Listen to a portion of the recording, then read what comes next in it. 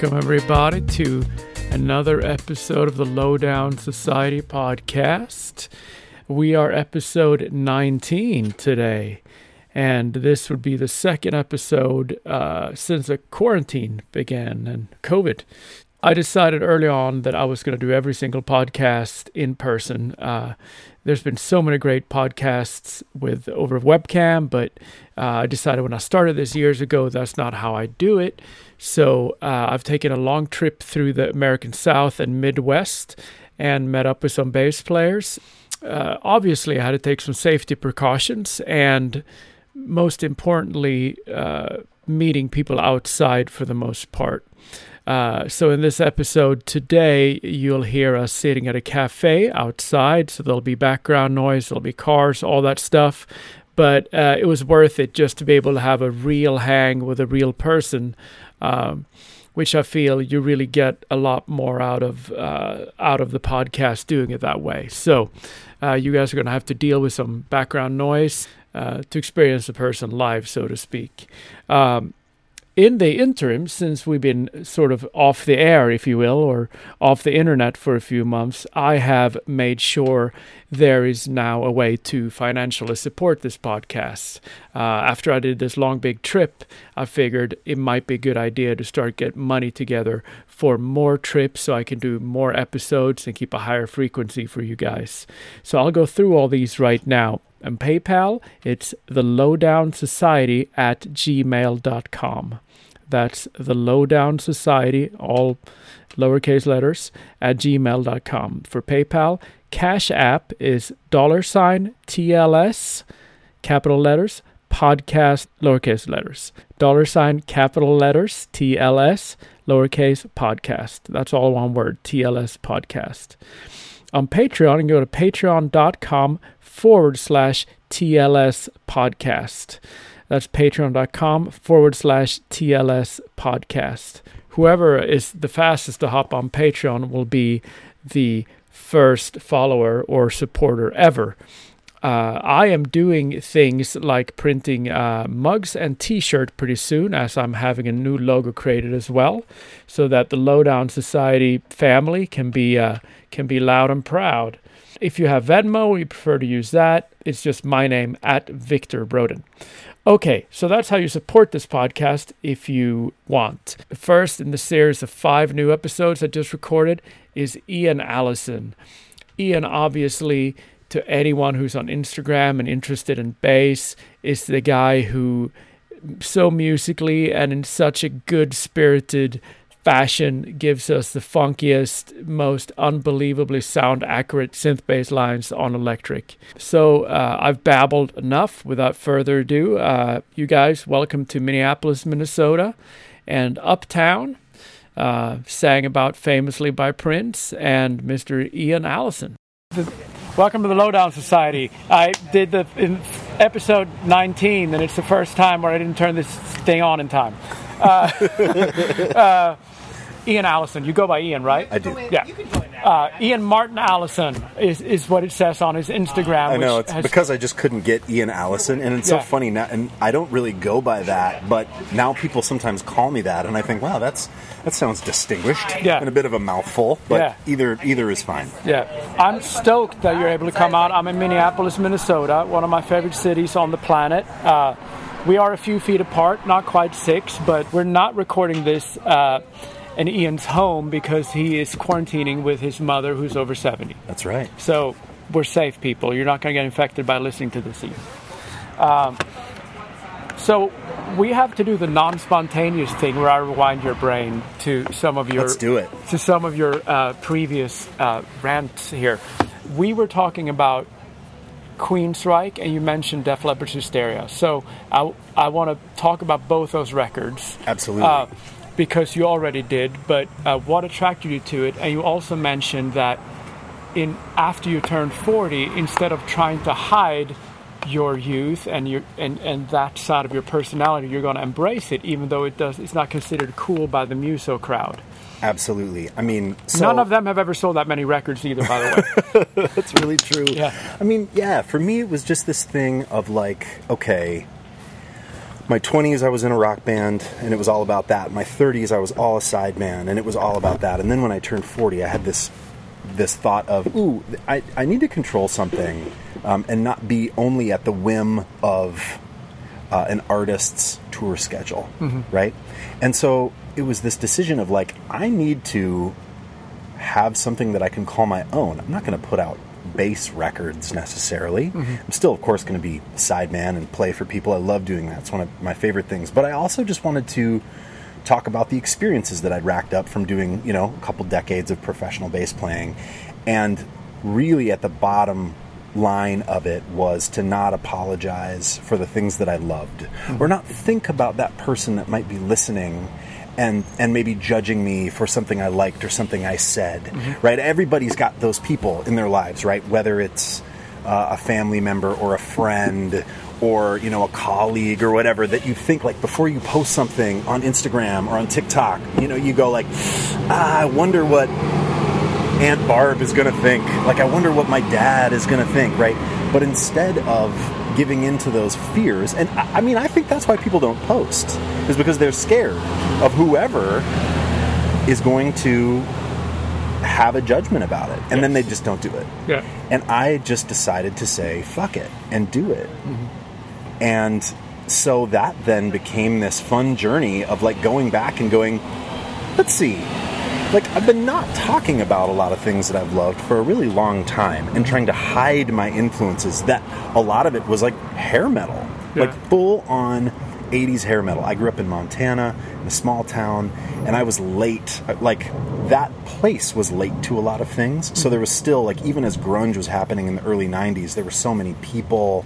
Culture there was more mid to late 80s. You know what I mean? It was just behind. And there was a babysitter that actually babysat my little sister. Hello. Her name was Missy. She was the best. And she loved all this hair metal stuff, and I was in love with her. Right? So naturally, you know, we'd turn on MTV, and she would say, like, oh, that, like, I was like, those guys look like girls. And she was like, yeah, that's cool. And I was like, oh. Oh, it is? And then I was just head over heels. So, and then a few standouts from that era for me, like we were just talking, like Empire by Queensryche, I think is a masterpiece. And I also love, I cannot help but love Hysteria by Def Leppard. I mean, so is this like Mutt Lange, there are people that talk about, like, oh man, you know, the Cars record that Mutt Lange produced, like, he killed that band because he wouldn't let him play on anything and it made him sound like not the Cars. And okay, but I sort of feel like the things that Mutt touched, for better or for worse, had an incredible thumbprint. Whether or not, like, you like his style of production, he had such a voice, and maybe it overshadowed bands or like particular playing styles, but I just couldn't help but love that Def Leppard record in terms of, like, what it was as, like, a time capsule. I mean, it's an incredible piece of work for, like, that era. It's incredible. I have to insert that you don't have to apologize here. I've been on this trip, I call it the podcast trip, but the way it started and the way it was funded, since this is free, is I got hired on a Def Leppard tribute act out of Nashville. Amazing. So I just and the act has Def Leppard's main guitar tech in it. He teched for Phil Collins for 13 years and just did 1 year for Vivian.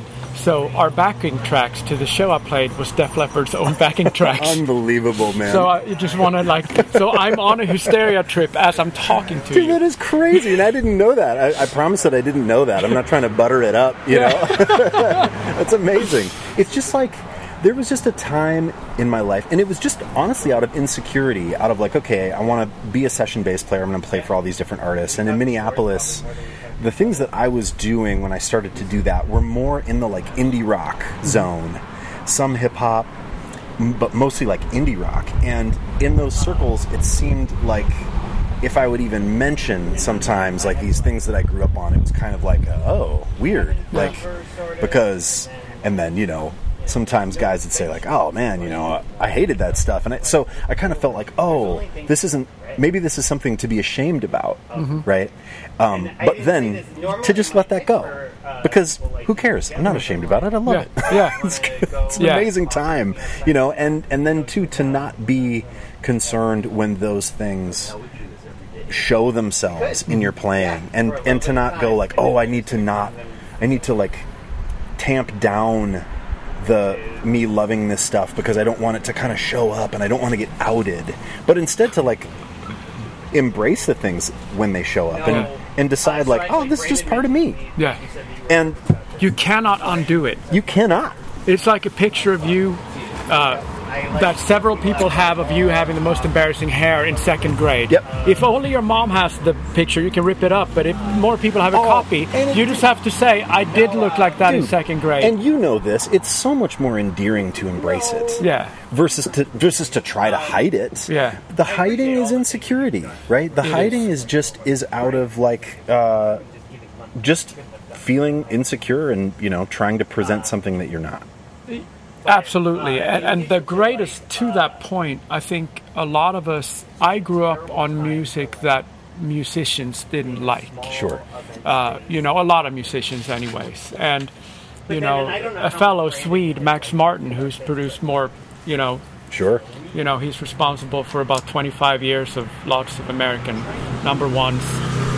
He said, he interviews very rarely. Often it's for some small Swedish radio station in Swedish. So all these American friends of mine are pissed off that that it's in Swedish. Yeah, right. and not for a major thing where a lot of people could learn. But he says, look, people are looking for, where did you learn? Like, when he started making records in the 90s, in his early 20s, as a metalhead, he was in a metal band, a singer. And he started making these Britney Spears records. He thought he was making R&B and the Ace and Bass. He thought he was making American 90s R&B. Like, he thought he was making Tony Braxton and Brandy records. Yes. But he wasn't, or he was failing at it. But people say, well, how did you come up on that sound? Like, what's your secret? What's your influence that made you genius? He goes, look, I'm uncool. I love Def Leppard. Right. He grew up on Hysteria, and Hysteria, that level of perfection is what he's into now. Sure, for sure. Whether you're into that level of quote-unquote, big quote-unquote, soullessness. Sure. But it's so great to hear you talk about that, because that's not that I at all expected you to talk about, as we said before we turned on, Beatles and Radiohead. Yeah. Your playing doesn't communicate that to me either, but it communicates so many things. I have a million questions. But it's an interesting place to start this podcast, because it's not at all where I thought we'd start it. Oh, well, I love that. Yeah. I mean, and part of it for me, like, I talk to, when I'm fortunate enough to teach and someone takes a lesson from me and asks about influences or music, what I try to convey to students is that, like, it's all, if you like it, it's valid. And even if you don't like it, I think that may even be more worth digging into, like, why you don't like something. Absolutely. Right? It Quote instigated an emotion in you. Yes. Why? Right. And so instead of, like, saying, if Mutt Lange touches it, no way. Or like, 80s hair metal, no way. Like, you don't have to love it, but what if you decided, like, no, that was a thing, and why not know about that thing? Like, before we turned this on, you were too talking about, like, country and, like, the you grew up on metal and hair metal, but then you did country. I mean, you probably correct me if I'm wrong, but you probably said, okay, I'm going to dig into this and I'm going to find out about it, what is wonderful. Mm-hmm. And I'm going to choose to follow the things in it and the emotional pull in it that resonates with you, instead of saying, I'll never do the bro country thing, or I'll never do the 90s country thing, or like, you have to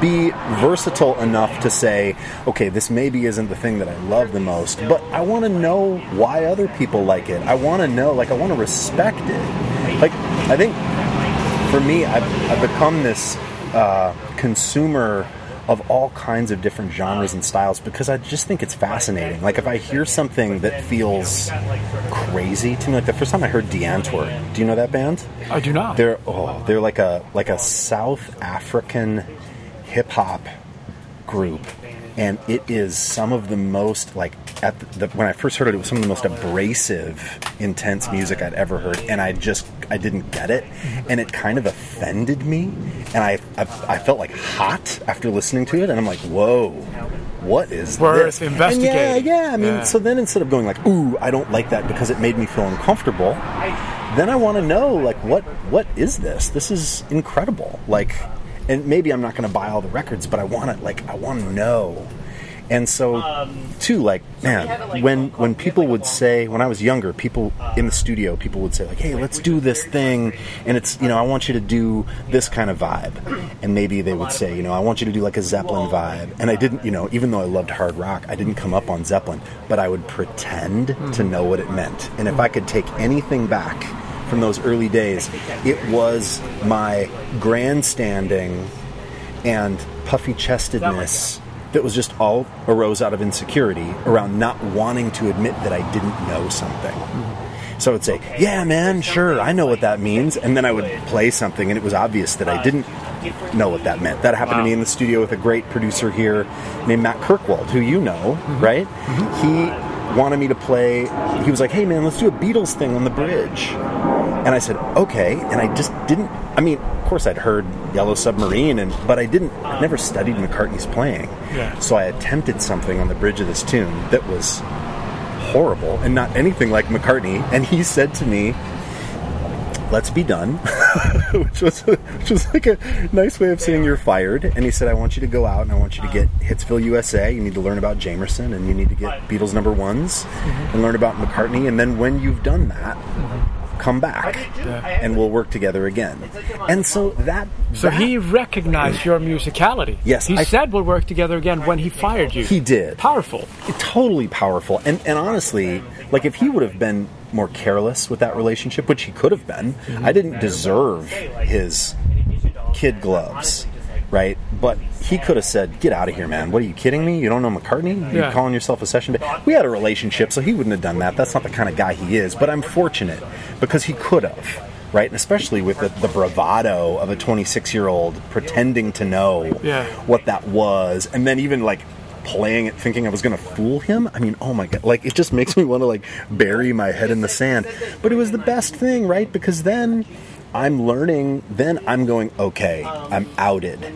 Now I need to dig into this. And he too was like, you don't have to love the Beatles now, but you need to know what it is. And you need to, like, and then dig into that. You hear McCartney's tone. It does not sound like Eddie Jackson's tone. And so maybe you love that bright, active bass thing. Cool. If you're making your own music forever, great. If you're making other people's music, you need to start thinking about how to fall in love with the sound of a 60s Hofner with flats. But not only that, it's just one. It's one of the arrows in the quiver, right? And so it led me down this path of, like, oh, I get it now. It's not just about only loving one thing.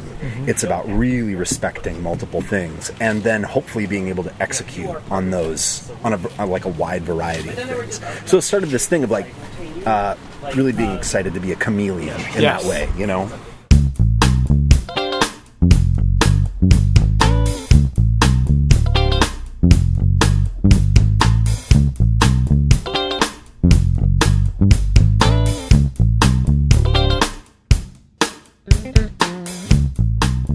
I want to ask you a question because you started talking about owning who you are musically. So I want to ask you a personal question. Yeah, I just came from Jimmy Anton's house. Yes. Legendary Minneapolis bass player.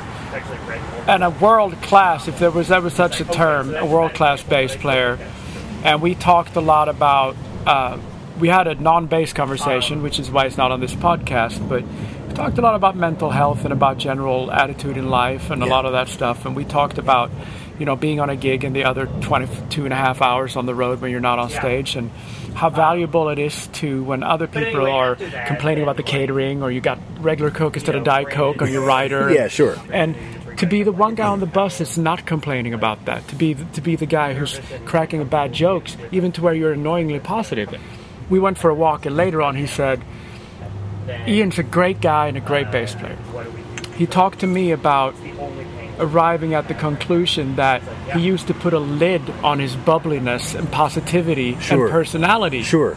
And you just talked about doing exactly that with your bass playing and your music taste. Yes. So I want to talk about your personality, which people have listened to you talk for 10 minutes already. So is it all connected? Because it sounds like the same thing. It's 100% connected. Of course. How could it not be, right? I mean, like when you hear someone play, I mean, that's just an extension of their personality. Absolutely. I think that, you know, when I was in my 20s and 30s, and even now to some extent, I try to maybe fit into a situation, right? But it's all just about, your self-confidence and self-worth and various levels and lack thereof, right, in certain situations. I mean, I've played for artists where I felt like, ooh, if I am myself, I don't know that I'm going to get this gig. Like, if I'm enthusiastic and I mean, you have to be socially aware. I mean, I'm not going to roll into a gig where I don't know anybody and then just immediately start talking about Queensryche. Obviously, there are limits. Yeah. But if someone asks me, I'm not going to lie. Yeah. And I think that I used to lie, and, you know, or omit. I shouldn't say lie. I would omit things in order to seem cooler, right? And I think that everyone does that to some extent. I just am done doing that. And it's so funny because I played with this artist named Hutchinson for the past 6 years, and he has been so sweet to me in encouraging me in my pursuit of bass nerdiness, or, you know, the stuff that I'm doing on Instagram. He was really a proponent of me going for it. And there was a moment, I'll never forget it. We were walking in Seattle. We were there on a gig, and I said, you know, I just don't know that I want to, like, show people or, like, let people know, like, really, you know, who I am and, like, how nerdy I am and how much I like gear or how much I like all these, you know, styles of music that maybe aren't cool. And he was like, man, but if people get to know you, they get to know who you are, and they know that stuff already. And because of who you are, they're not bothered by that. They like that. Like, if your enthusiasm is coming from a genuine place, you'd have to be an asshole to be like, oh, this guy likes this, what a dick. I mean, you know, like, then those people aren't worth having around. Yeah. And I really do think that's true. I just think, you know, it's that age-old stupid advice of, like, just be yourself. Yeah. It's very simple and sort of condescending sounding, but it's truly the best advice. Yeah. And it's hard to execute on. It's actually really hard to be yourself sometimes. It takes a lot of bravery and a lot of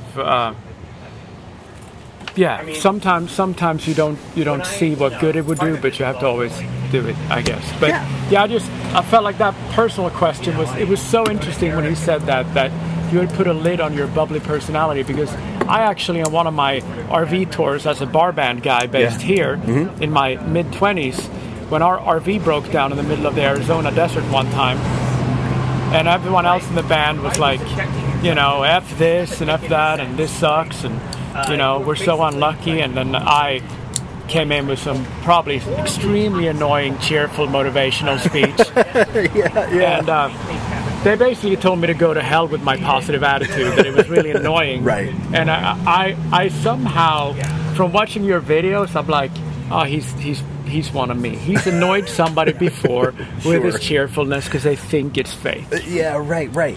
I suppose that's probably true. I mean, I think sometimes people think that, like, oh, if you're just trying to cheer somebody up, that you're uncomfortable with the negativity in the situation. I mean, and sometimes that happens in my relationships where, you know, like if my wife has something that she's talking about where, you know, and I feel like, oh, maybe we shouldn't be complaining so much, I'll try to shift it. And her thing with me is always like, don't, like, let me have this moment before we just try to snap out of it, to bright side it. Yeah. And so that's something that I'm trying to learn too, because I'm always trying to find the silver lining. Yeah. But sometimes I think when that's annoying, at least in my experience, is when it feels like I'm not allowing the actual feeling of negativity to be had by someone else. Yeah. You know? But, like, there was a gig, I'm not going to tell you who the artist was for, but I remember, like, going and playing with a band for about 4 shows, and it was immediately clear to me that I had too much earnesty and kind of like dad vibes. You know what I mean? Like, these guys were all like single at the time, and, you know, and I just remember thinking, like, I'm not going to pretend to be a single guy out on the road that is, you know what I mean? I'm not even gonna entertain that thought to get this gig. And it felt like I was the wrong fit. And you know what? Thank God I was the wrong fit, because that's not I didn't want that vibe on the road, you know. So yeah, man, I think you have to be you. With some self-awareness around how it will land, and then you have to be okay with the consequences and the ramifications of how it lands. I didn't get that gig. Yeah. Maybe I would have if I would have pretended to be, you know, on Tinder. Yeah. But that's not my deal. I'm not going to do it. Well, I appreciate you sharing about that. I just thought when you said that you learned to own who you are, not be ashamed of your uncool music taste, I thought the comment that when Jim Anton mentioned that you guys had that conversation about your personality, I thought that was just so, you know. Yeah, for sure. Well, back to bass. Yeah, let's do it. So I usually spend part of my podcast with everyone I have on here. I'm sort of a fan of, and I'm a fan of yours. Thank you, man. And everything you post is great. But I don't know if this is the video I found you on. I think I already followed you, but this is a video that just made me realize, like, this guy is all music, no bullshit. Yeah. Okay. Yeah. And you were playing, I think, Party in the USA by Miley Cyrus. Yes. And you had just gotten the little helix, right? Yes, right. And you just programmed in a few things required to imitate that synth sound with a little octave up and down thing. Yes, right. And it was just, not that copying things is the end-all, be-all, but I thought this is the most and it's, you know, a few notes. Right. But as far as how that meshed up with the record and the way you played it, this is the most musical thing I've heard on Instagram in a long time. Dude, thank you. Yeah. So after that, I look at everything. But so my follow-up question to that is, obviously you're super multifaceted in many genres, and you are truly a freelance. You know, I can tell all the influences you have from your videos. But I don't want to say your specialty, but the thing that seems to be a recurring theme through your videos is your absolute fascination with really accurately playing synth bass on your electric. Yes. So the Miley Cyrus thing, and can you, because you must be obsessed, otherwise you can't be that good at it. So please let me know how that obsession came about. Man, it's so interesting, right? Because everyone talks about, like, oh, you know, having a thing, like, what's my thing? How do you find your voice? All that stuff. My answer to that would be just follow the things that you like, right? So for me, it began probably even when I was a little kid, hearing radio tunes. I've always loved pop music, and so I'd hear a-ha on the radio. I mean, you know, anything that had synth bass in it, Phil Collins, right? Like, and I would hear these things and go, man, that does not sound like a guitar. And I knew what the bass guitar was. It didn't sound like a bass guitar either, but it was in this low-end zone. And I just, before I was even really knew what it was, I was fascinated with it just because sonically it was so cool to me. So then in college I started to get into Bjork, and I remember there's a tune called Hyper Ballad that just has this low, like, sine wave. It's nothing special. It's just this incredible trunk rattling bass line. I also loved hip-hop music, and then I found an octave pedal in a music store. EBS octave pedal. Swedish, I think. Swedish indeed. Yes, I'm good buddies with the guys that first. Well, that was my first octave pedal, and I just remember, and I remember thinking, like, this is amazing, because now I can sort of start to emulate some of these things that I've been loving on records. And just like a kid would play along to something that they liked on a record, I started to then like play along to hip-hop records. Like I loved like Talib Kweli and Mos Def, and so I would find, like, whoa, not only can I do the Icelandic, you know, pop, like Queen music with this, but I can also dig into, like, wow, hip-hop, I'm starting to sound like these things, or starting to sound like some of this electronic music that I liked, you know. And this was before I fell in love with, you know, Aphex Twin and Square Pusher, and there are all these then electronic things that have really cool bass lines that I got into later. But in the beginning, it was very just innocent around loving pop music. And then when I decided to, like, really embrace these things that I loved, part of that was I love making these sounds on electric bass. There are definitely some people doing it. I mean, Tim LaFave's been doing it for a very long time. John Davis, who plays in Nerve, holy moly. I mean, I think he's at the top of the game. But a lot of guys that do it seem to kind of do it in a more avant-garde or jazz space. Yes.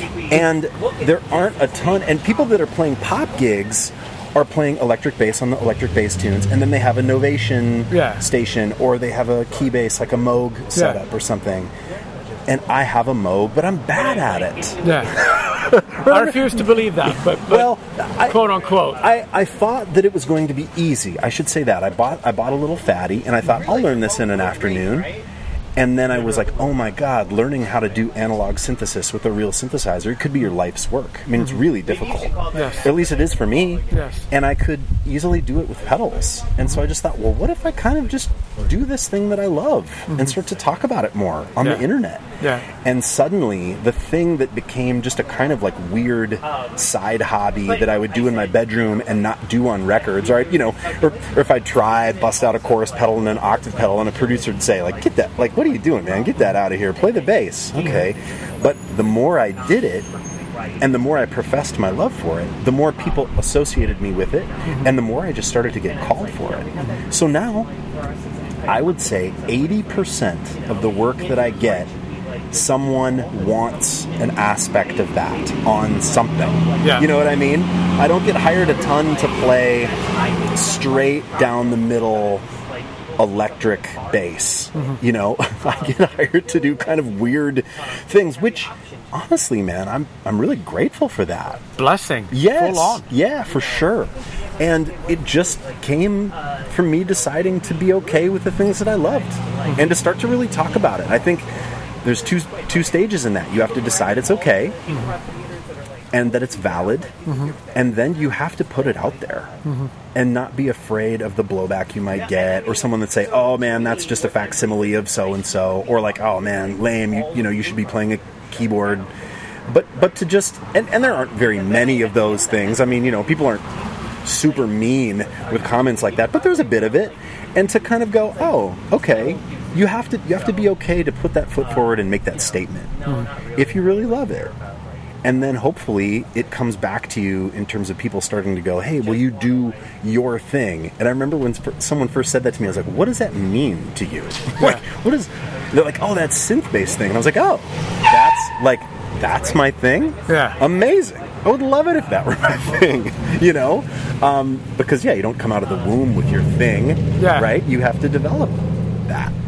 My thing has always been, when you really love something, people can hear that you love it. Right. So you really love this, and it's, when you do it, it's obvious that technically you've dialed that in.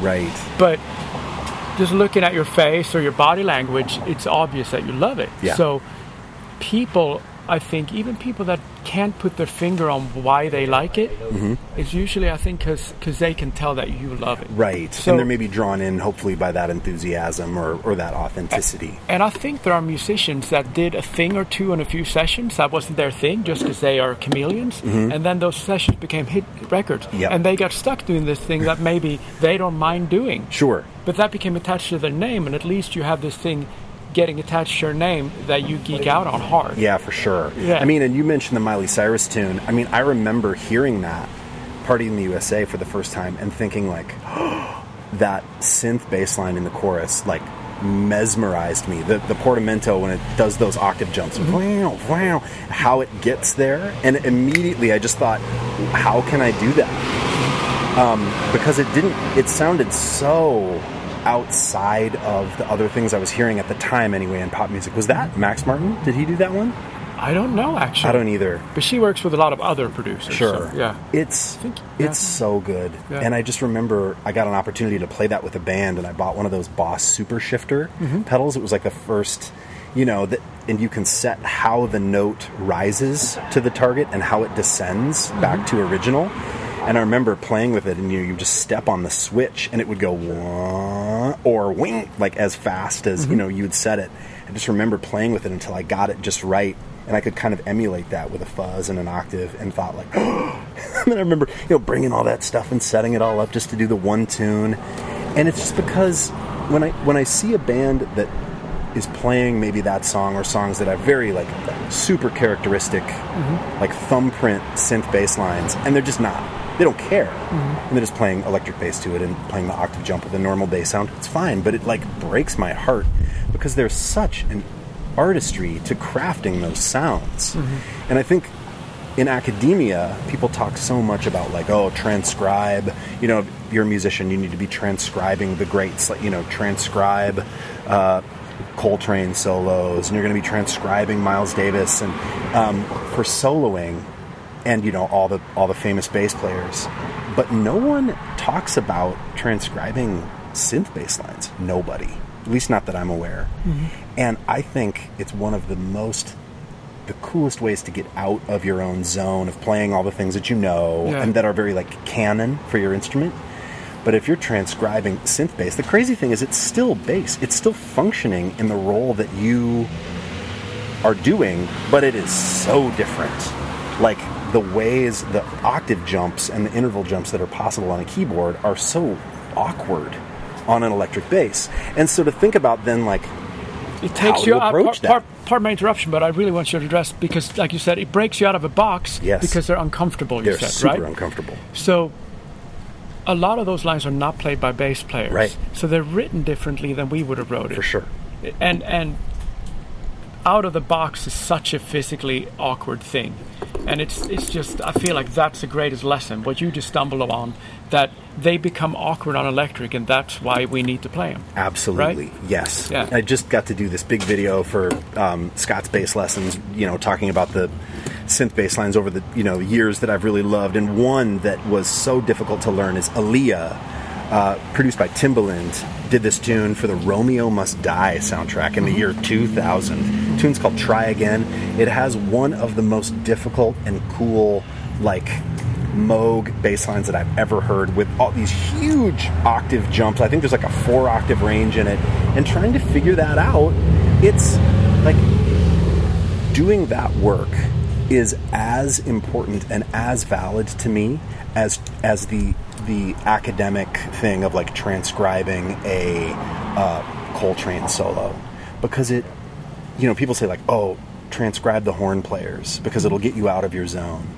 Well, sure, but also like pop productions with synth bass, that is completely out of your zone too, but it has the added benefit of still being your role. So like instead of, you know, if you transcribe, you get the Omni book and you work through all the bird solos, well, great. How are you going to be able to apply that? Maybe you will, but then you're kind of in this like saxophone solo territory. But what if you transcribe synth bass lines? That stuff applies directly to so many things that you can be doing in your same role, which I think is unique.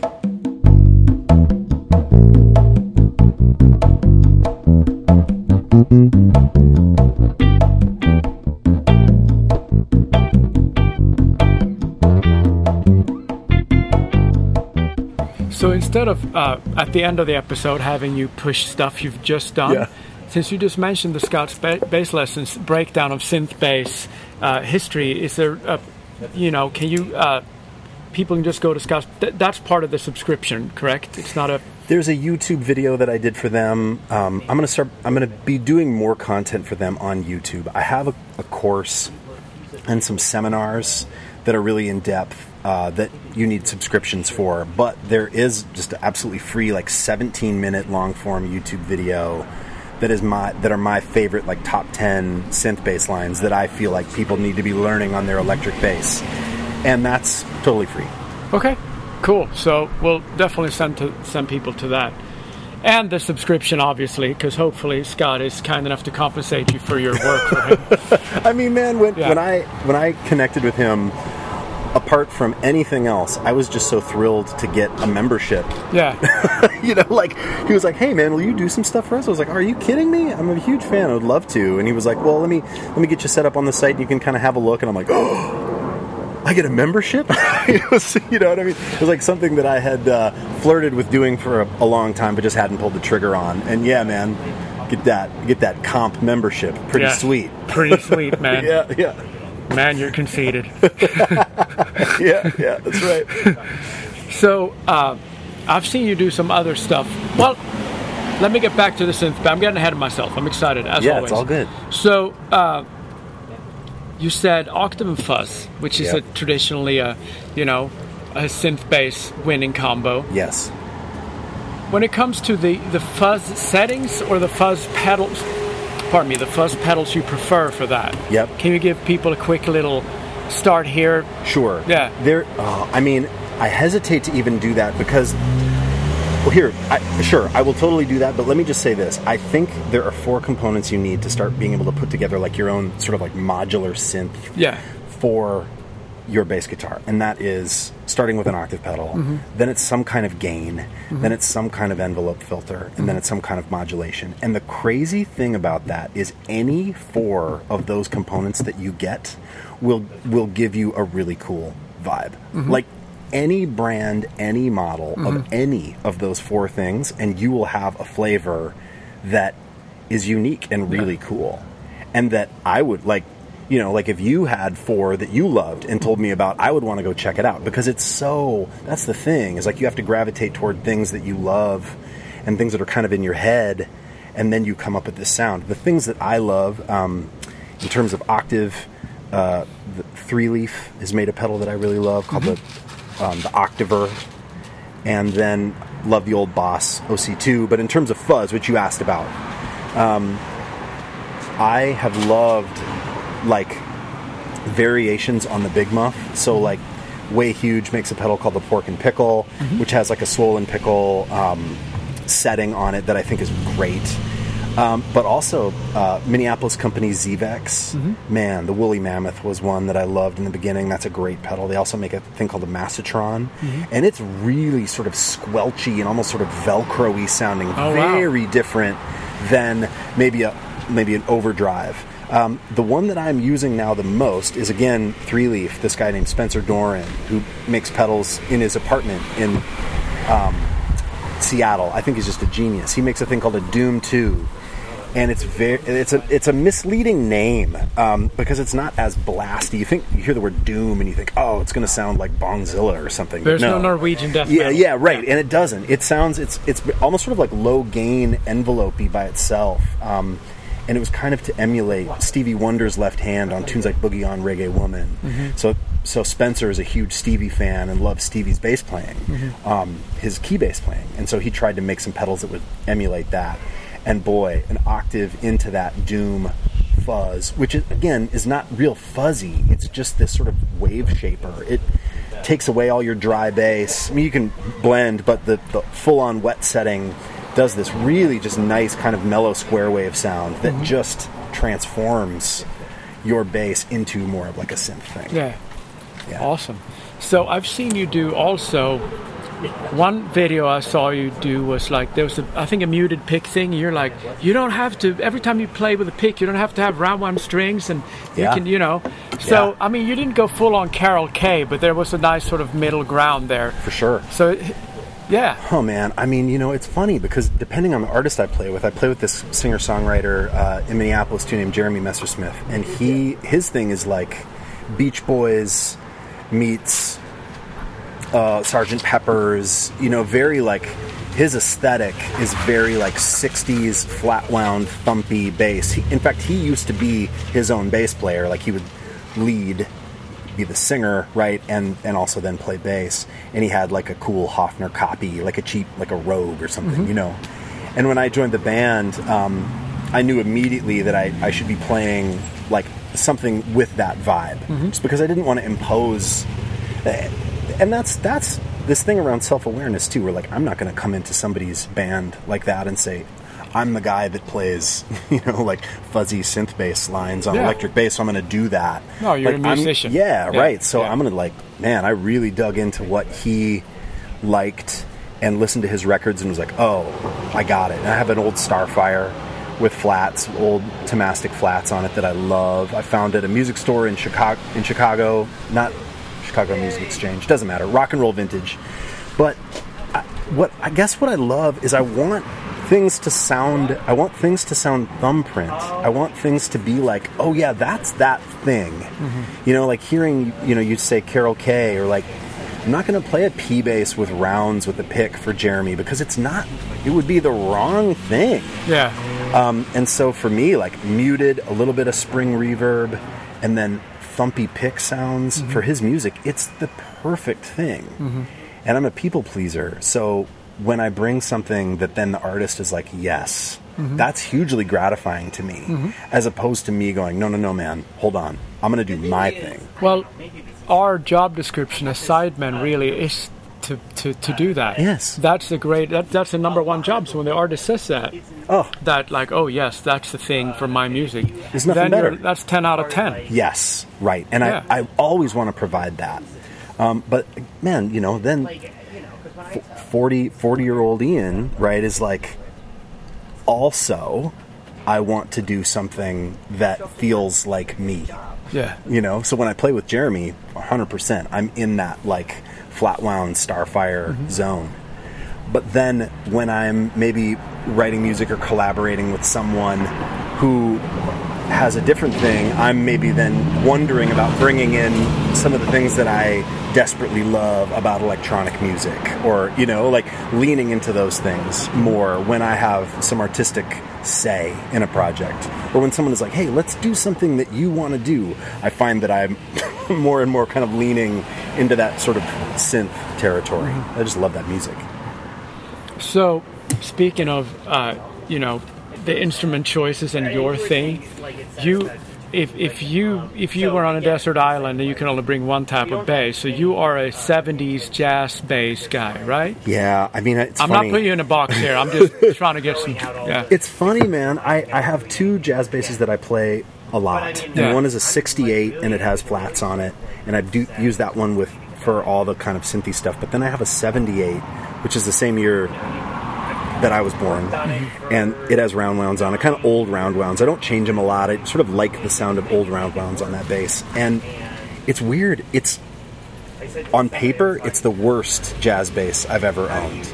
In what way? Because it's heavy. It quote unquote suffers from all of the quote unquote flaws from the late CBS era Fender, which is boat anchor weight, not dried out ash bodies, thick poly finishes, giant neck pocket gaps, sort of shoddy workmanship, maybe kind of low output pickups. But the thing is, man, it was the first old jazz bass that I bought because it's Antigua, and if I'm being honest, I just really loved the color so much. It's a very sexy looking bass. I mean, I think so. Yeah. I actually don't trust people that don't like it. Fair. Like people are like, man, that's gross. I'm like, all right. I know that you have bad taste. That's cool. Just my own judgment. But I love it, and I just got to know it. And it began this sort of thought, and then I would always try to beat it. So then I would, over the years, I would buy these other jazz basses, maybe, custom shop, or trying to find something that was quote unquote better.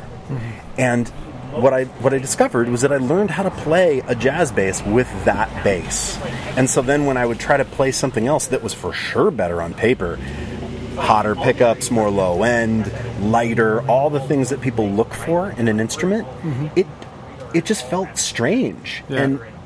And side by side, people, I would choose the lighter, more output one for sure. But sometimes in a band mix, or the one that I learned how to play was just the one that I wanted to use. There are basses that make you feel more like you. Yeah, man. And that one. So the Desert Island one for me is for sure my 78 Antigua. Yeah.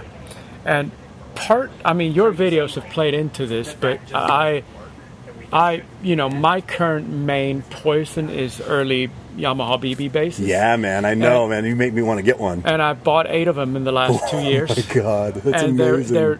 They're very different, and some are better than others, but they're not a single one that's not good to great. That's so cool. And it's just a matter of which color and how heavy and how angry do you want the pickup winding, because none of them sound exactly the same. They're old enough to, but I've been in that world hardcore, and it's me returning to my roots, because a lot of people when I was 10 to 15 years old played those. Yeah. And because they're neck throughs, they have a little bit of that Spectre mid, for sure. But then they have a lot of P-bass honk, so it's like this thing where they really don't sound just like a P-bass, and they really don't sound just like anything. They sound like themselves, but close enough to P where people aren't offended when you take them on a gig. Yes. But I've never been a quote-unquote Fender guy, like as far as I have to play one. Sure. So I'm thinking as, yet another mental health purchase during this trying time. Yeah. I'm going to get a 70s jazz. You got to do it. And I've been really looking, and I find that they are priced in a neighborhood where they're cheaper than a lot of custom basses, which a 60s Fender isn't. I feel like a 70s Fender is still like a major purchase, but it won't break you. For sure. So if you don't love it, you can probably sell it, or you're not out that much money. Absolutely. So I'm really looking, and if you were buying more 70s Fenders, what would you look for? Well, I don't actually have the 70s is very different. Early 70s, mid 70s, late 70s are very different. I have a friend who has like a 72 Jazz, and it is so different than my 78. I have two 78s, just because, again, it was the thing that I got used to, so it was the thing that I loved. Now, that said, you may not love it. Like, if I were you, I would try to play before you buy an early 70s one, anywhere from 71 to 4, and then there aren't too many 77s around, it seems like, but 78s there are quite a few of. And so play something from the early and play something from the later and see what you think. I think that the earlier ones are more like the late 60s ones in that the neck profiles are maybe a little bit thinner. The late 70s ones are a little thicker front to back, which I like too. Oh, well, then you might really like that. Yeah, because I've played a few late 70s ones in stores lately, and I'm like, oh, there's beef down there. Yeah, and I love that. Yeah. Versus the taper, slight at the nut and then bigger at the 12th fret. I don't love that. But again, it's just because that's just what I got used to. Yeah. But I've never met a late 70s jazz that was set up properly that I didn't think was really cool. And don't be freaked out by the low output and the kind of, they might sound a little bit thin on their own. They have all this character. So you find that then if you add a little bit of low end with your pre and you bump up the gain and then you get all that kind of like delicious Fender character, but then with a sort of added benefit of maybe modern preamp or something. Yeah, man, I use mine on stuff all the time. I love it. I had a 73 Precision, and it didn't weigh anything. It was like this wondrous modern, like weight relieved chambered body, but it was a 73 Precision. Right. It weighed nothing, and I loved it, but I could live without it. Right. For the longest time growing up, one of my first basses, and the one I learned to play fretless on, is a 78P. Oh, cool. It's everything you just said about your heavy. Antigua. Heavy. Yep. Neck pocket like a zip code. Yes. Yes. You could put your picks in it. Yeah. Yeah, I did too. Right. And, it was really a pain in the ass to play, but I really loved it. Yeah. And, of course, one of them dumb sales, but I think that really shows 72 to 78. It's like very different. Yeah. I felt it, but in P basses. Yes, yeah. I had a 71 P bass for a while too that was very light and resonant and cool, and I liked it too. But yeah, man, it's weird if you listen to forums and you kind of listen to the common sense of the craft. It prioritizes certain things, right? So like lightweight is better, right? At least now that seems to be the thing. Like, oh, light means more resonance. That's not true. Nope. It's not necessarily true. What I find, actually, what I've just decided is true for me, is that when they're light, then the headstock is really heavy. And then what I find is that I'm holding them up with my left hand, with my fretting hand all night, or having to kind of like anchor and hold the body with my right arm. But when they're 10 plus pounds, which to some people is like anathema, like, oh, I would never. Yeah, man, you can play them on a strap, and they don't want a headstock dive, and then you're not babying them with your left hand all night if you're playing live. So, yeah, man, for me, the late 70s stuff, even if it's 12 pounds, people are like, oh, that's terrible. They're badass. Yeah. So, obviously, since you do such great stuff on Instagram, you're for Scout Space Lessons, the pandemic situation hasn't hit you in the gut tremendously professionally. Sure. I assume.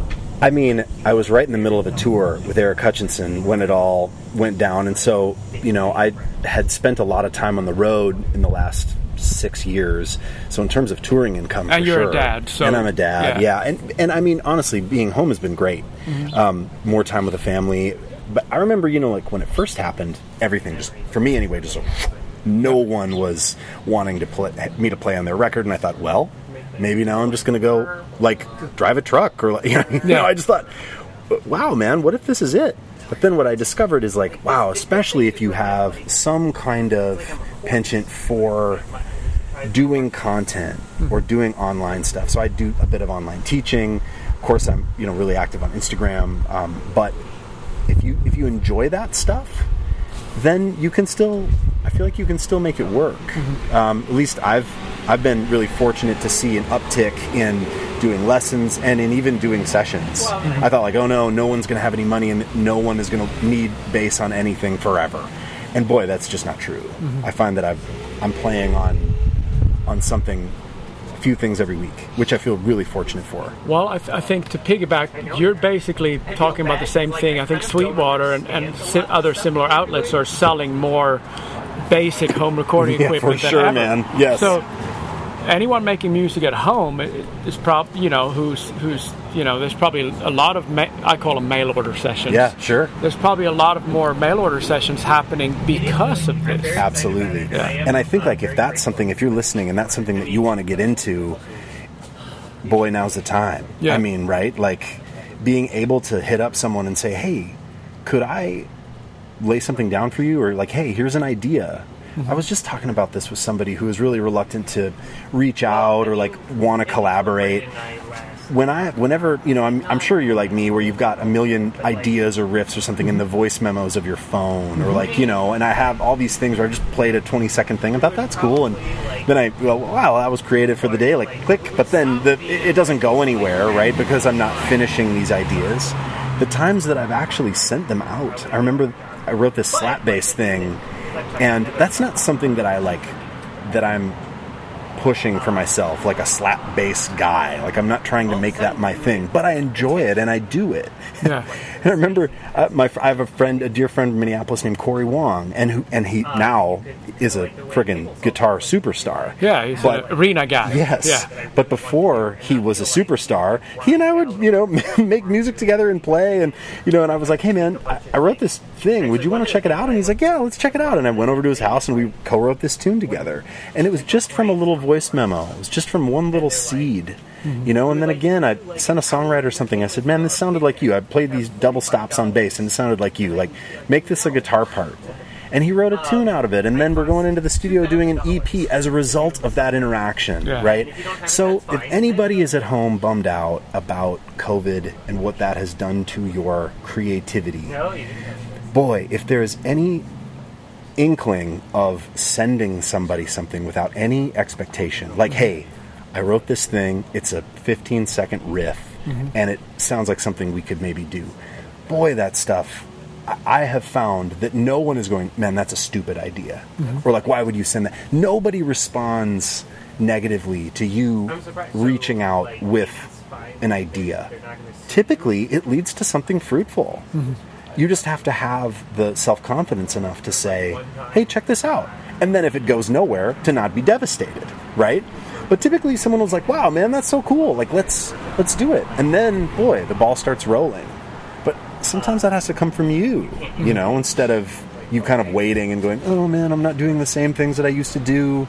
Well, dig through that phone, right? Find that bass riff that you think that you've maybe even forgotten and go, oh, that one's kind of cool, and send it to somebody. Like, seriously, not to be like a action step guy, because I think that's sort of corny, but really, like, if you're listening to this, I would really encourage you, the bass listener or whatever, to go through your phone right after this, find one idea that you think that you've forgotten about or whatever, or even if it's kind of been rolling around in your head, oh, I'd like to do something with that, and give it away.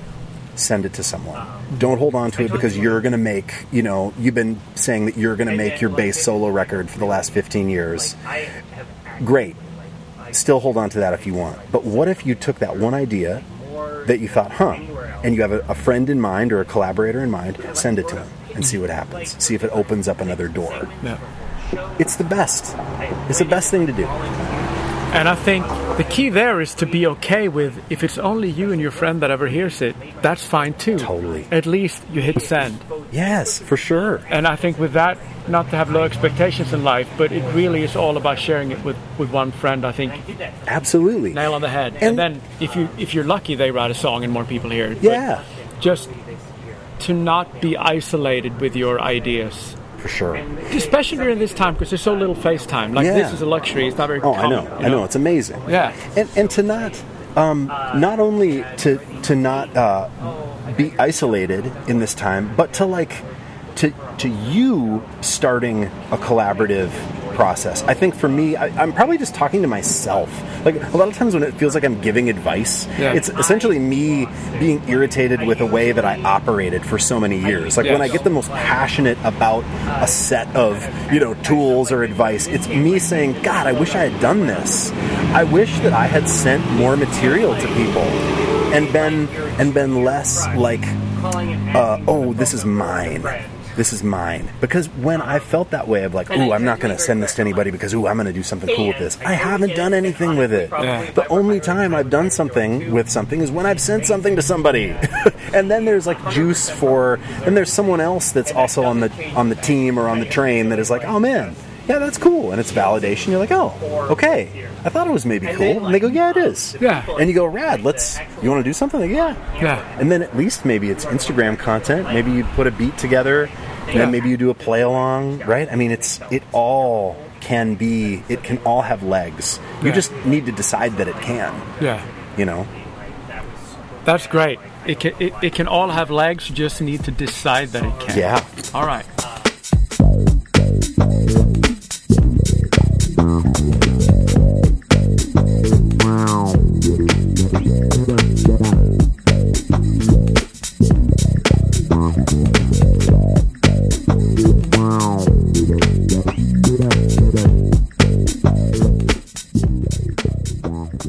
When it comes to the way you record bass at home, with these analog pedals you mentioned to do your thing, do you commit to those going in, or do you send the producer the sort of?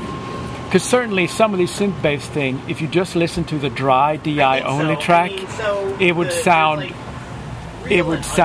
incredibly boring. Yes. And I try to work with people that are fine with the commitment. Yeah. I'm all about the commitment. Now, that said, if I work with someone and it's like a mildly overdriven thing and they maybe want to try different aspects of overdrive, maybe on their, they want to put it through their neural DSP plugins or whatever, I'm happy to send a DI. I'm happy to do whatever they want, but I think it is really, really a mistake to especially if you're playing a synth thing, and then the DI isn't going to sound at all like what you played with effects. Yeah. So I never send it if I'm not asked to send it. Yeah. I'm all about commitment. Yeah. I want that sound is going to influence how you play.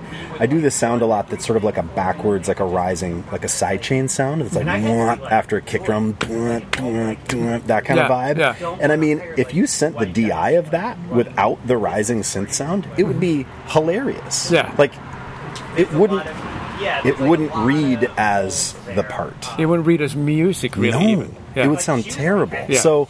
So in the past, I've encountered people that have been engineering out of fear, where they're like, but the school that I went to said that I need to take the DI, or like, and maybe we should do this, maybe we should be not committing and we should be doing this in post.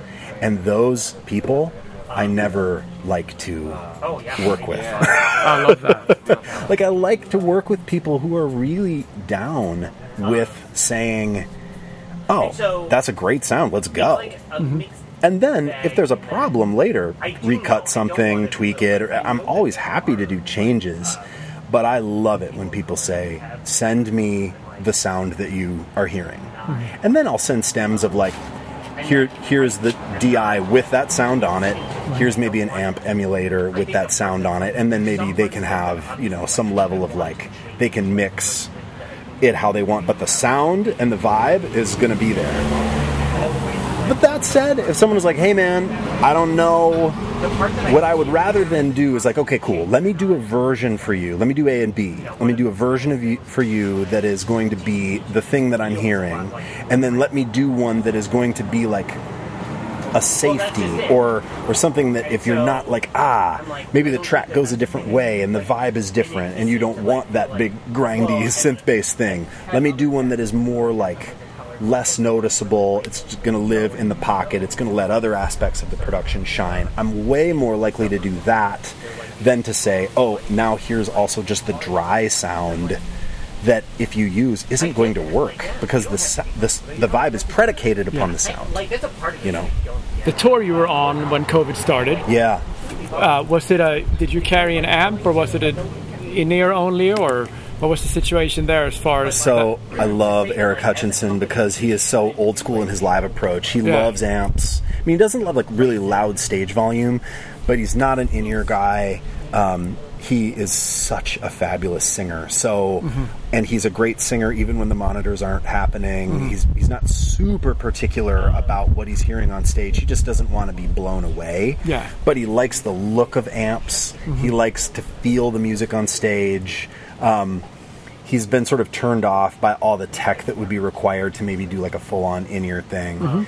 And I've done both, of course, but with Eric, it's like we actually on this last tour we went out as a trio, and I was playing a bunch of the like solos on bass, like fuzz bass. You know, like I would step out and take the guitar solo on the bass. I was kind of treating it like I think it's Millard Powers. I think I'm getting that right. Bass player for Ben Folds.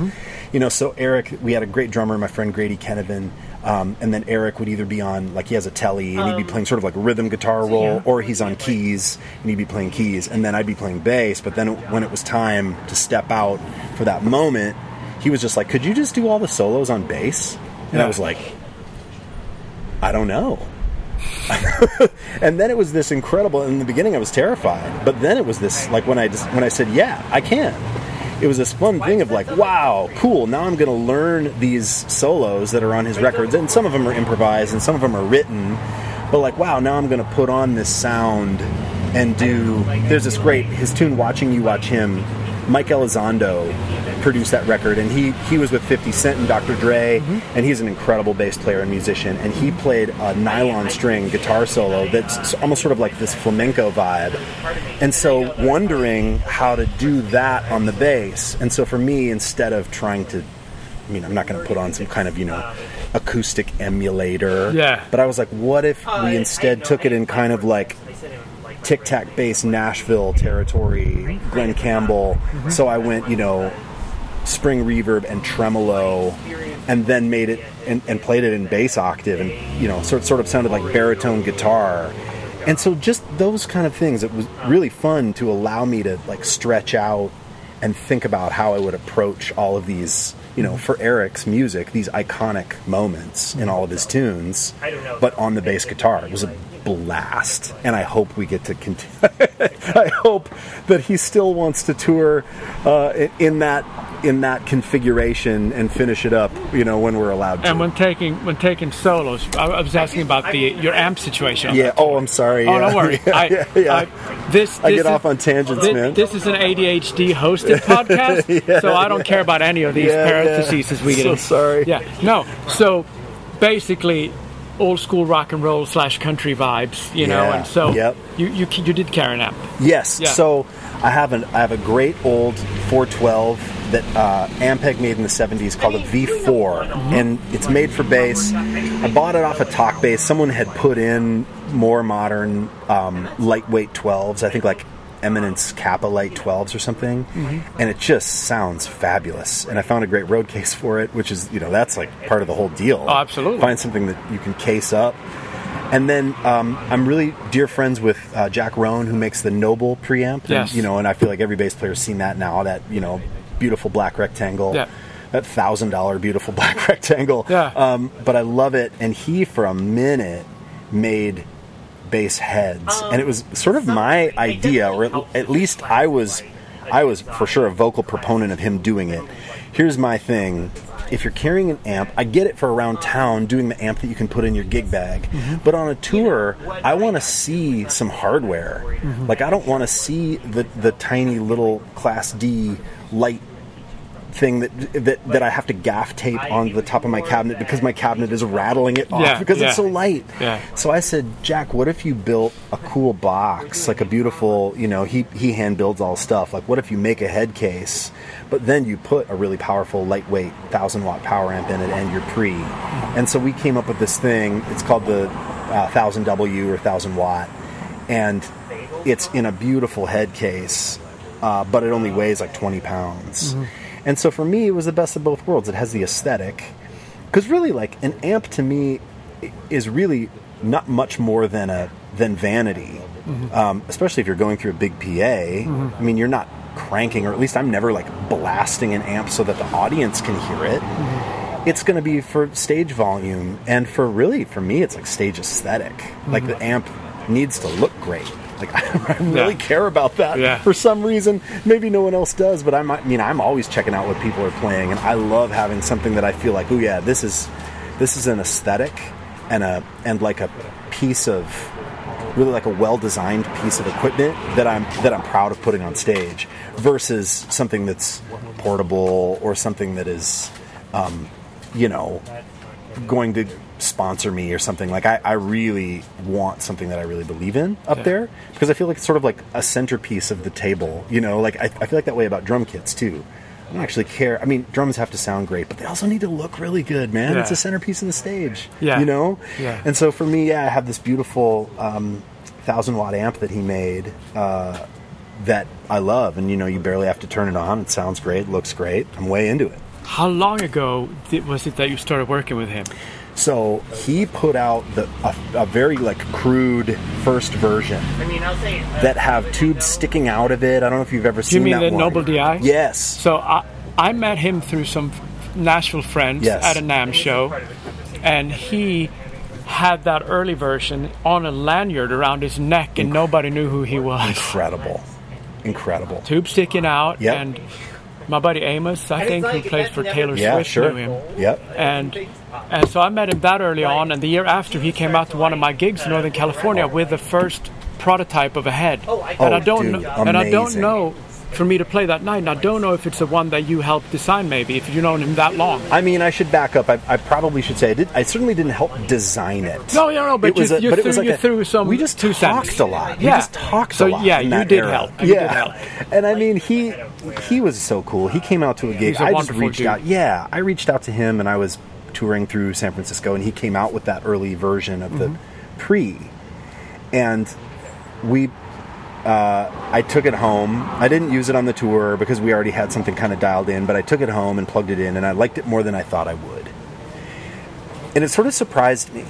And so I called him and said, dude, this is good. And he said, oh, thanks. Yeah, I think it is too. And I love that he likes Jensen transformers, because I really liked a Demeter preamp that I had for years that had a Jensen in it. And so he was sort of in the same kind of tone ballpark that I was, thinking in the same way. And I also liked his aesthetic. And I said, is there any thought about doing a version 2? Because I think you got to get the tubes inside of it. And he said, I don't know. But then we kept talking, and he's like, I think I figured out a way to get the tubes and the transformer inside and just make it like a monolithic black rectangle. I'm like, oh my God, awesome. And he said, I also think I can add 3 more DCs or AC outs or whatever they are. I said, oh, amazing. And the one thing that I contributed is his first version had a deep switch. And when it was deep, when the switch was clicked to deep, it was flat. And when it was clicked away from deep, it had a low-end roll-off. Yeah.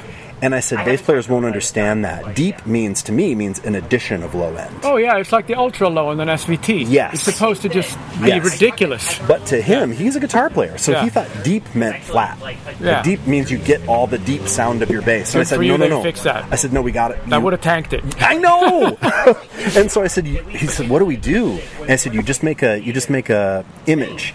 A straight line is flat, and the low cut is, the little line, and then it ascending line and, the switch. And so then you can see, one's flat, one's a low cut. Yeah.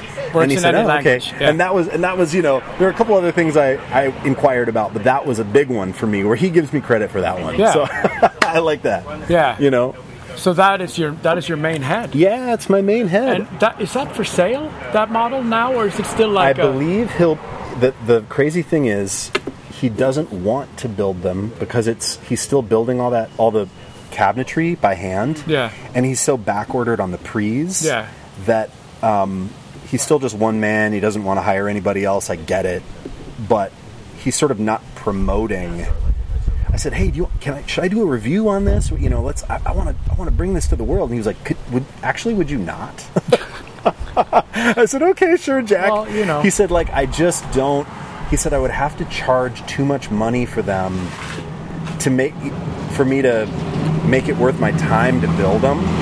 And right now, I think if you wanted to pay the $2,000 for one, which I think they're worth every penny, I think he'd build you one. But I think he would probably try to talk you into paying half of that money, buying the DI, and then buying, a cheaper power amp or something, and going that route. But they're sexy, they're amazing. Jack's the best. I love it. So, when you posted a reference to the Glenn Campbell TikTok national TikTok thing, and that was in all the moments that I've gone, wow, this guy is really impressive. From the mileage side, that was the second time I went. The guy who makes hip hop synth bass lines is posting about Nashville TikTok, which that is a ridiculous, tremendous lesson for any bass player. It really is, yes. Or any piano player or any baritone player. And I can't remember how I learned about that, but it was. I think. I wish I could remember who told me about it, but Tic-Tac, where you have. In the 60s, there'd be an upright player in the studio playing the bass line, and then there would be maybe a guitar player that would be playing either bass 6 or baritone, which is a bass 6, if you don't know, it looks like a Jaguar. It's slightly longer scale, and it's tuned E to E like a guitar, but an octave lower. Mm-hmm. So all the guitar shapes, even chordally, work on that instrument. It's just an octave lower. So there'd be someone playing that, someone playing upright, and they would have to work out how to double the line. And I don't know if it was to make the bass part cut through. I don't know why. I need to look into it more. I don't know why that happened. It was just sort of an aesthetic. And it's so cool. Because you've got a guy playing a pick on a bass 6 and then someone else playing fingers on an upright. And just the combination of that sound is amazing. And then Glenn Campbell takes a really cool bass 6 solo on the tune Wichita Lineman, which if you don't know, you should check out. It's so cool, and it's very understated and low, and it's sort of the anti-guitar solo, right? Because it's just this sort of cool texture, and I love Quentin Tarantino movies, and so there's all this sort of spaghetti western. There's this kind of cool, ugly, mean but very organic sound. Again, it's that thing I've talked about around Thumbprint. It's very a thing. It's not supposed to be good for everything. It's good for its thing. And I'm fascinated by that stuff. And another thing, side note, Wichita Lineman, arguably one of the best string arrangements, the opposite register of ours. One of the most beautiful string arrangement in popular music, any genre. Cool. I love that you said that, because I agree. It's awesome. The most romantic and sad thing you'll ever hear. I know, it's so beautiful. Yeah. Oh, just the lyrics too. I mean, and I remember my parents talked to me about that tune when I was younger, and I thought, oh, silly. Yeah. Because I just wanted to listen to Shout at the Devil, but it is a beautiful song. Yeah. Amazing. Yeah. Definitely that guy was. There's a lot of genius there. Oh, for sure. And he was part of the Wrecking Crew, and people don't. I think if you just kind of don't even know who he is, or maybe you've heard him croon an old country song. He also was an incredible player, a musician. Yeah, he was in that scene with Carol Kay, and sometimes he was playing bass, he was playing baritone, he was playing electric guitar, acoustic guitar. I'm sure other things too. Singing BGVs. He was the consummate session pro. Yeah, cool. That became a legendary artist. Yes. Yeah. That you've spanned a lot playing wise, so it's just great because to talk about being sort of a band guy I'm not going to say one-trick pony. Yes, some of the greatest players on the world. But when somebody's truly passionate about digging in all corners, yes, being a side guy is the right choice for you. Man, I totally agree. And I have this thing where, you know, if anyone says to me, like, oh, a side musician, you know, they're not really an artist. They're more sort of like a craftsman, or like they support an artist. I really disagree with that. I think that actually, if you're a sideman, you start to find your thing by tasting all of these different things. Mm-hmm. Like, and if you're really curious and you decide, no, I'm really going to do the country thing well, and I'm really going to do the gospel thing well, and I'm really going to do the metal thing, whatever it is, if you come in contact with a variety of things, that actually helps you hone what you really love, mm-hmm. and what may end up being your thing. Yeah. You know? So I really think it's a disservice to the side musician to say, like, oh, they're just sort of like a hammer. It's a tool. You know, they've got a right tool for the job, and, you know, and very, there are artists that I've heard that say, like, oh, you know, these sort of benign session guys. And I understand that from the point of, like, oh, you know, in the 80s, 60s, 70s, 80s, you've got these bands that sound very, you know, very thumbprint because there weren't a ton of, like, session aces doing all of the work. Mm-hmm. And now with modern stuff, you know, drums can sort of sound homogenous because of samples and Pro Tools. But I still feel like if you're a side musician, you have all this opportunity to get a wider variety of input and art in your vocabulary, that then when you want to do something creative, you have more tools to draw from. So, on that note, it makes me curious. You, who is such, as we say in Sweden, an all-eater. Yeah, I like that. Yeah.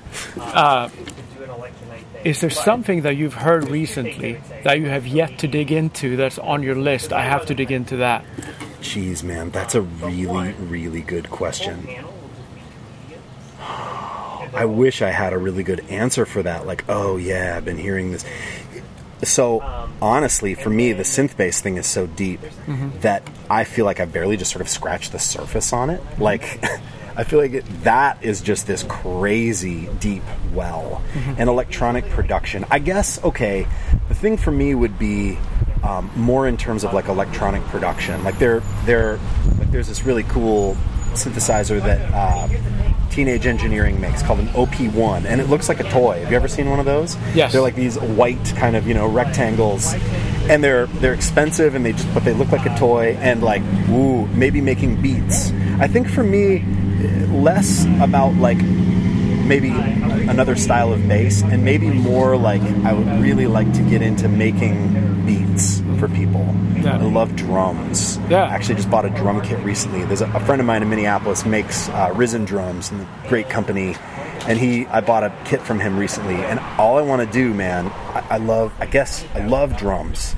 I love them. I wanted to be a drummer first, but I grew up in a little house. My parents said, can we not have a drum kit in the house? You know. Yeah. But I want to be able to sit down at a drum kit and be able to play and be, like, serviceable, pocket, sound lovely, and have no chops. Like, that's what I want. And I want to be able to program beats too that are, like, tasteful and, like, feel cool, and that's so I guess drums, mm-hmm. and, like, beat production for me is maybe something I'd like to dig into next. There's nothing cooler than the drums for me. So basically you're saying you want to become the kind of drummer that all bass players love? Yes.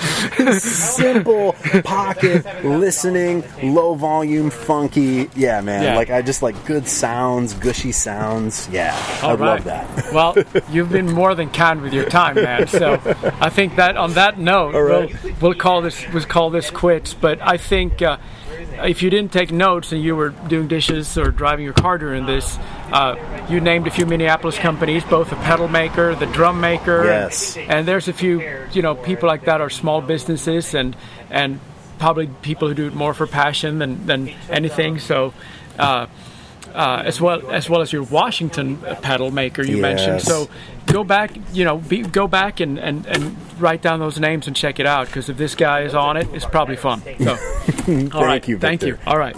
Thanks so much for hanging in there with us, guys, and being patient with the background noise and all the other stuff going on. I just thought it was super worth it to be able to sit with Ian in person and to learn everything about his gear and his fantastic outlook on music. The guy has such an incredible talent, and I hope you guys check out more of his stuff, especially the stuff on Scout Space Lessons, if you haven't already. So everyone, stay funky, stay low, and I'll see you very shortly right back here on the Lowdown Society podcast.